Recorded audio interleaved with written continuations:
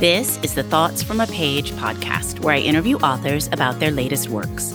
Listen to what inspired the storyline, how their covers and titles were chosen, their personal connection to the story, and other fascinating tidbits about the authors themselves.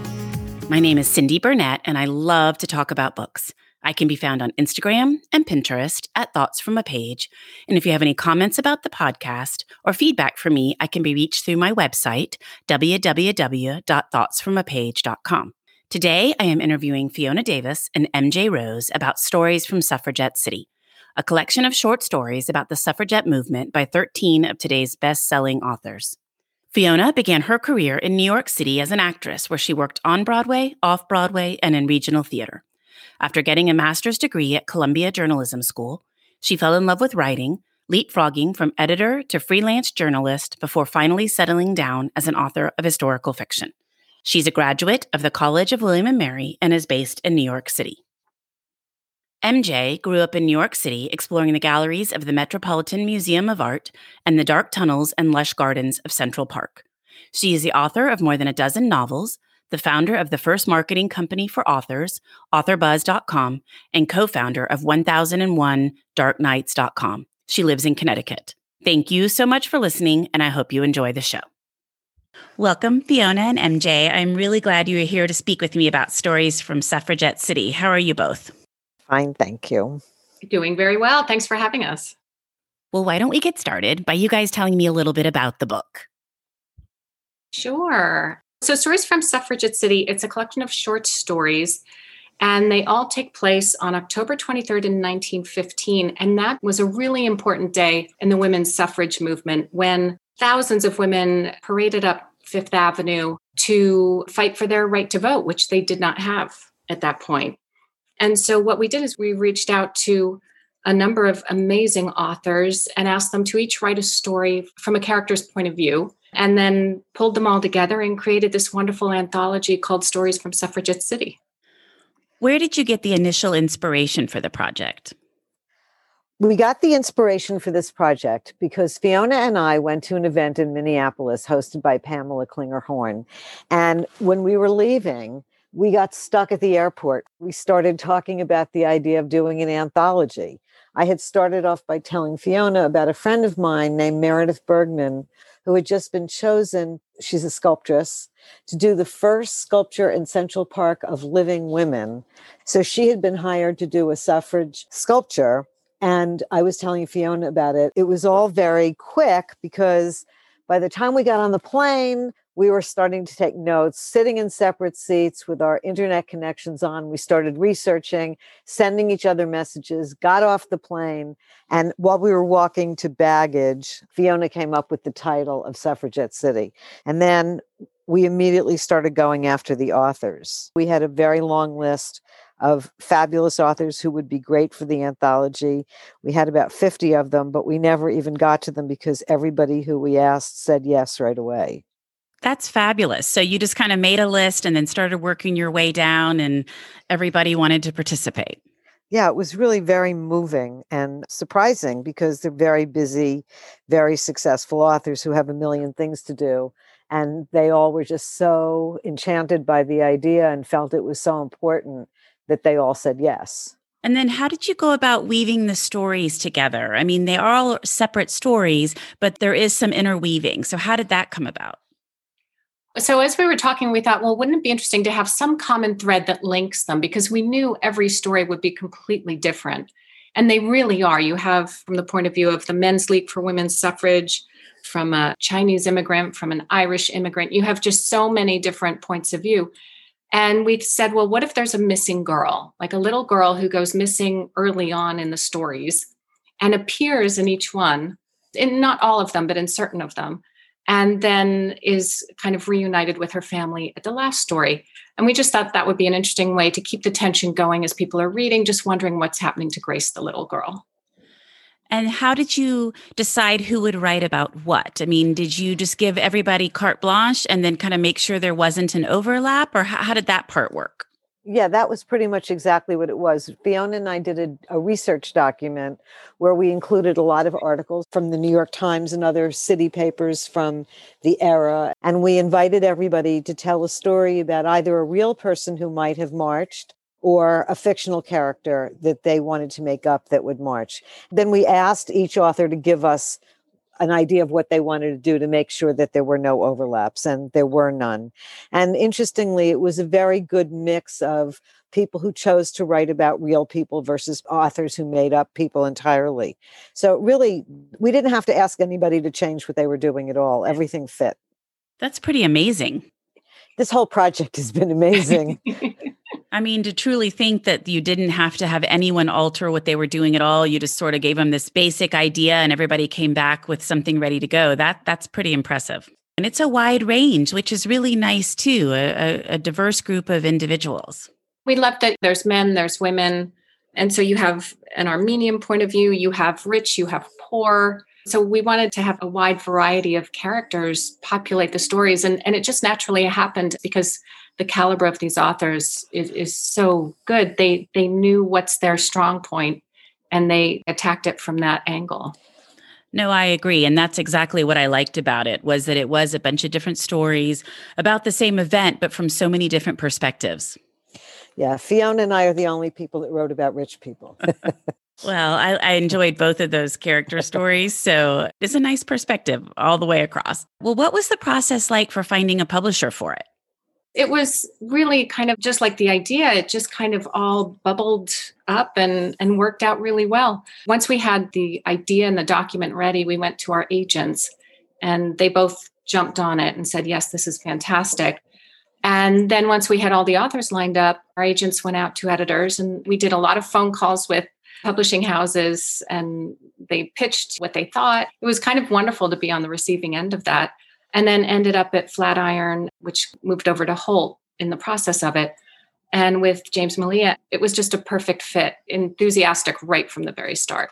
There's a funny thing about that I didn't even realize until last week. A friend of mine who's an author just sent a book out on submission and asked me how long it takes for a book from when it's submitted. And I didn't remember. So I looked this up because this is the last book I was involved in selling. And I was telling her it's usually 3 weeks or 4 weeks. I was shocked. Fiona, I don't know if you even remember this. No, I don't. It was 7 days till we got the first offer. It was 1 week. And again, that speaks to the quality of these authors. For a week is like shocking. It was amazing.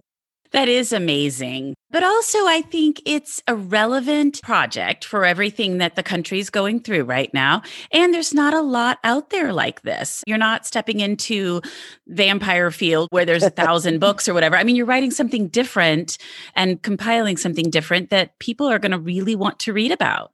Yeah, and it was really interesting too, because I remember when James told us how much they wanted this book, one of the reasons was, and it was such an interesting and smart reason, everybody was afraid of what they were going to publish around the election, because everybody knew it would be so hard to get readers to buy books when all anybody was thinking about was the vote. And the editors and the publishers at Holt had felt that if they could publish anything during that time period, it would be this. This was the only book they wanted to come out with during that 4-week period because it was so apropos. Well, I think that is definitely correct. And that is something that I just haven't been involved with this part of the process for long enough to realize that they really do put a hold from almost mid-October to mid-December on many books coming out because of the election. So yes, I think that's exactly right. But this is the perfect book for that time period.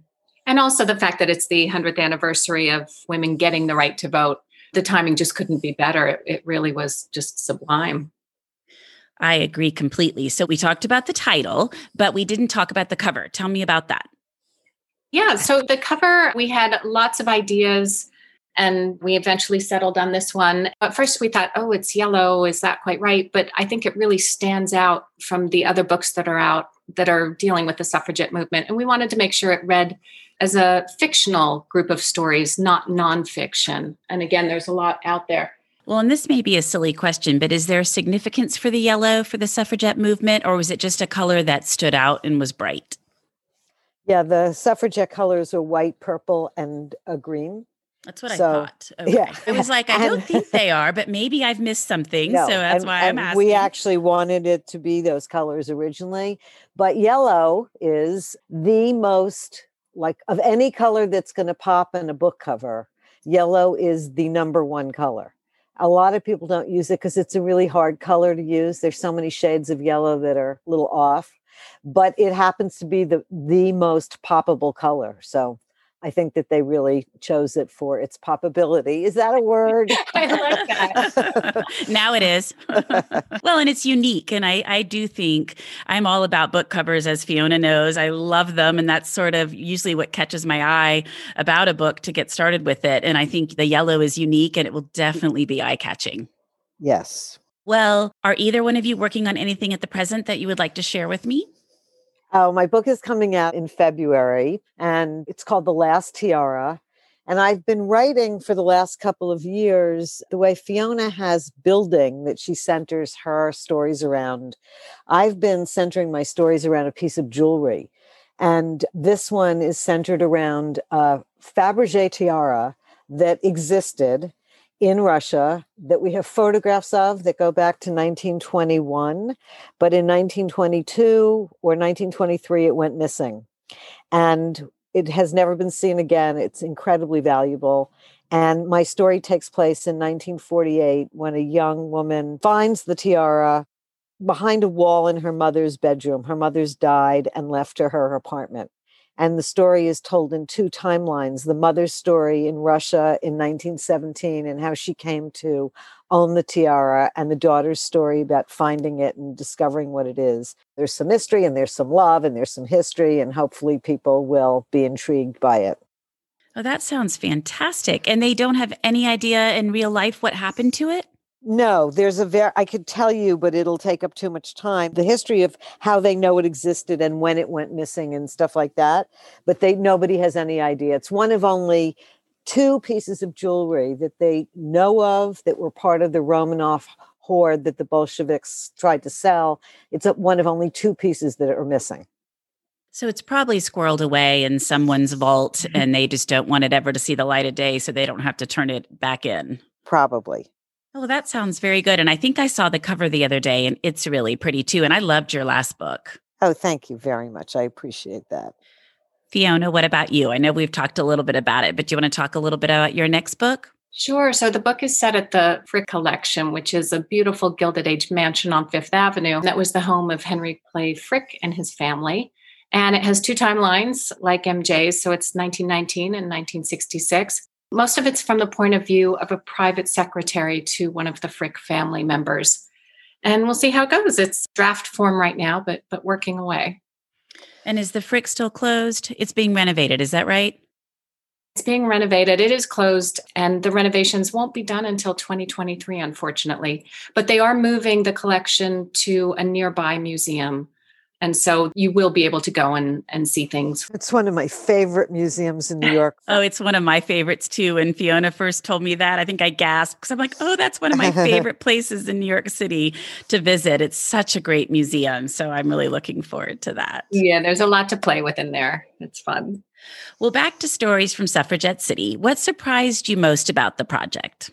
I think for me, what surprised me is sort of what I said before, how fast it all went once we sat down in that airport, and how seamless it was in terms of Fiona and I working together. I was so excited when she wanted to work on it. And then we got along so well, and we all got along so well. It's been like really lovely. It's so true. And I think what surprised me was I'm fairly new to the book world. I've got published about 5 years ago, but MJ's been writing books and been involved in marketing and been behind the scenes for a while. And so what surprised me was when she came up with this dream list of authors, and these include Paula McLean, Steve Berry, Lisa Wingate, Christina Baker Klein, Jamie Ford, and Chris Bojalian, like the list goes on. And I thought, we'll see. And because of her contacts and because she knows everyone, she reached out and they replied to her immediately. And to me, that was incredible. Certainly, if it were me reaching out, it would not have had that same reaction. So I was very impressed. Well, it is quite a powerful group of writers. And they've done such a lovely job with their stories. It's so interesting to read the book and read the stories and see how each author has their own sensibility and they really, truly bring it to the story. I mean, thinking especially of Steve Berry now, where he's really a thriller writer who has a very historical aspect to his books. And he managed to include a thriller aspect to his story. It's the only one in the book that has basically a ticking bomb, literally. And it's so interesting to see that. And somebody like Paula McLain, whose story has so much poetry to it. And that's been so fascinating to see them each take the same idea and how totally differently they present it.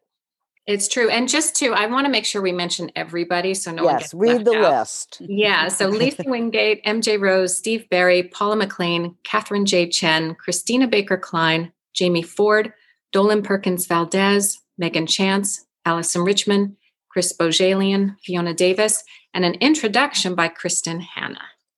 That is quite a list. It was just wonderful. It was just so interesting as an author to research and create my own story and be part of the process of creating this larger selection of stories. It was really, really fun. Did you find was it different to be an editor versus a writer, Fiona? Definitely. Yeah. Because we made it clear early on that we didn't want to edit these stories.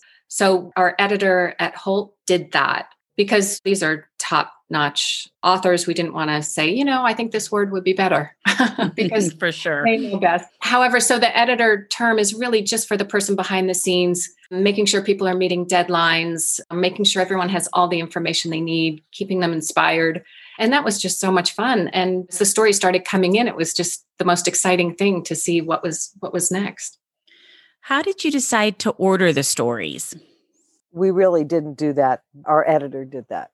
We left that up to him. That's always in an anthology, such an incredibly difficult and fraught issue because somebody's going to get upset. There's no way around it. Somebody's going to think their story should be first or is jealous of whose story is first. So he ordered the stories and I never asked him what his reasoning was, other than the fact that my story had to go fairly early because I was introducing the little girl who gets lost. And we always knew Fiona's story would be at the end because she was going to have the little girl found and returned to her guardian. So other than those two little things, it was completely up to James. The first time I read it, I didn't really think about that. I just read the stories and enjoyed them. And as I was reviewing it yesterday before we talked, it just kind of made me wonder. I wonder, obviously, the two you mentioned where you've got to start at the beginning with Grace and end with Grace. But I wondered in between if there was a rhyme or reason or if it just happened to be the way they flowed. I think James really kind of was able to take stories that are very different. So Steve Berry's story is very different from Paula McLain's, and Dolan Perkins Valdez's is very different from Megan Chance's. And so you're really taken on a roller coaster of a ride. And I think he did a great job of setting that up. It's almost like when you put together a music album and you've got your slow song and your fast song and then your slower song again. So it's the same idea, I guess, with the anthology, because you do want to mix it up. You don't want all your really fast-paced stories together and the slower ones are more character-driven on the end. So that makes sense. Exactly. Well, before we wrap up, I would love to hear what you both have been reading lately that you would recommend. Sure. I'll go first. I loved The Exiles by Christina Baker Klein, who is one of our authors. And it's a book that's set in Australia and England in the 1800s. And it's really about women's voices and women's agency. So again, it's quite related to Stories from Suffragette City in many ways. And then I just want to mention a book that I found really helpful in my research. And I think readers, if they like Stories from Suffragette City and then want to dig further, is to check out Gilded Suffragists by Joanna Newman, which is a wonderful book that helped me as I created the story that was centered around Alva Vanderbilt Belmont, and is just a really fun read. I'm going to have to come up with another title because that was one of the books that I was going to mention. That's okay. Because it so helped us. It helped all of us. Fiona and I had read it. It was really inspirational. But I have two others I can do. Megan Chance has a book coming out January 1st that I just finished reading in ARC, which is called The Splendid Ruin. As one of our writers, I was especially interested to read it. And it's a Gilded Age novel, so it fit right into the time and the place of what she wrote about for us and one of my favorite time periods. Really a terrific book. Somebody we didn't include is Beatrice Williams. She was on our list, but it was alphabetical and we never got there. But she has wonderful books, and she writes a series called the Windy City series. And I hadn't read those, and I just discovered the first one, and it's takes place during Prohibition, and it's really fabulous. So I'll do those two and give a second to the book that Fiona talked about. She does. I really like that series that you mentioned. And I'm going to have to look for Megan Chance's book because I love that time period. Oh, yeah, you'll love it. She's a really terrific writer that not as many people have discovered as they should. She's got some other books that, if you like that, some of her older books are really evocative. And we're a little bit sometimes in the same world, where she has a tendency to do a little paranormal, little bit of magic. So very good writer. Well, thank you both so much for joining me today. It's been a delight to talk with you about stories from Suffragette City, and I can't wait for it to get out to everyone else. And thank you for interviewing us. Yes, thank you. It was so wonderful. Thank you so much for listening to my podcast. If you like this episode, and I hope you did, please follow me on Instagram at Thoughts From a Page. Tell all of your friends about the podcast and rate it wherever you listen to your podcasts. I would really appreciate it. Stories from Suffragette City can be purchased at Murder by the Book, where I work part-time, and the link is in the show notes. Thanks so much to KP Regan for the sound editing, and I hope to see you next time.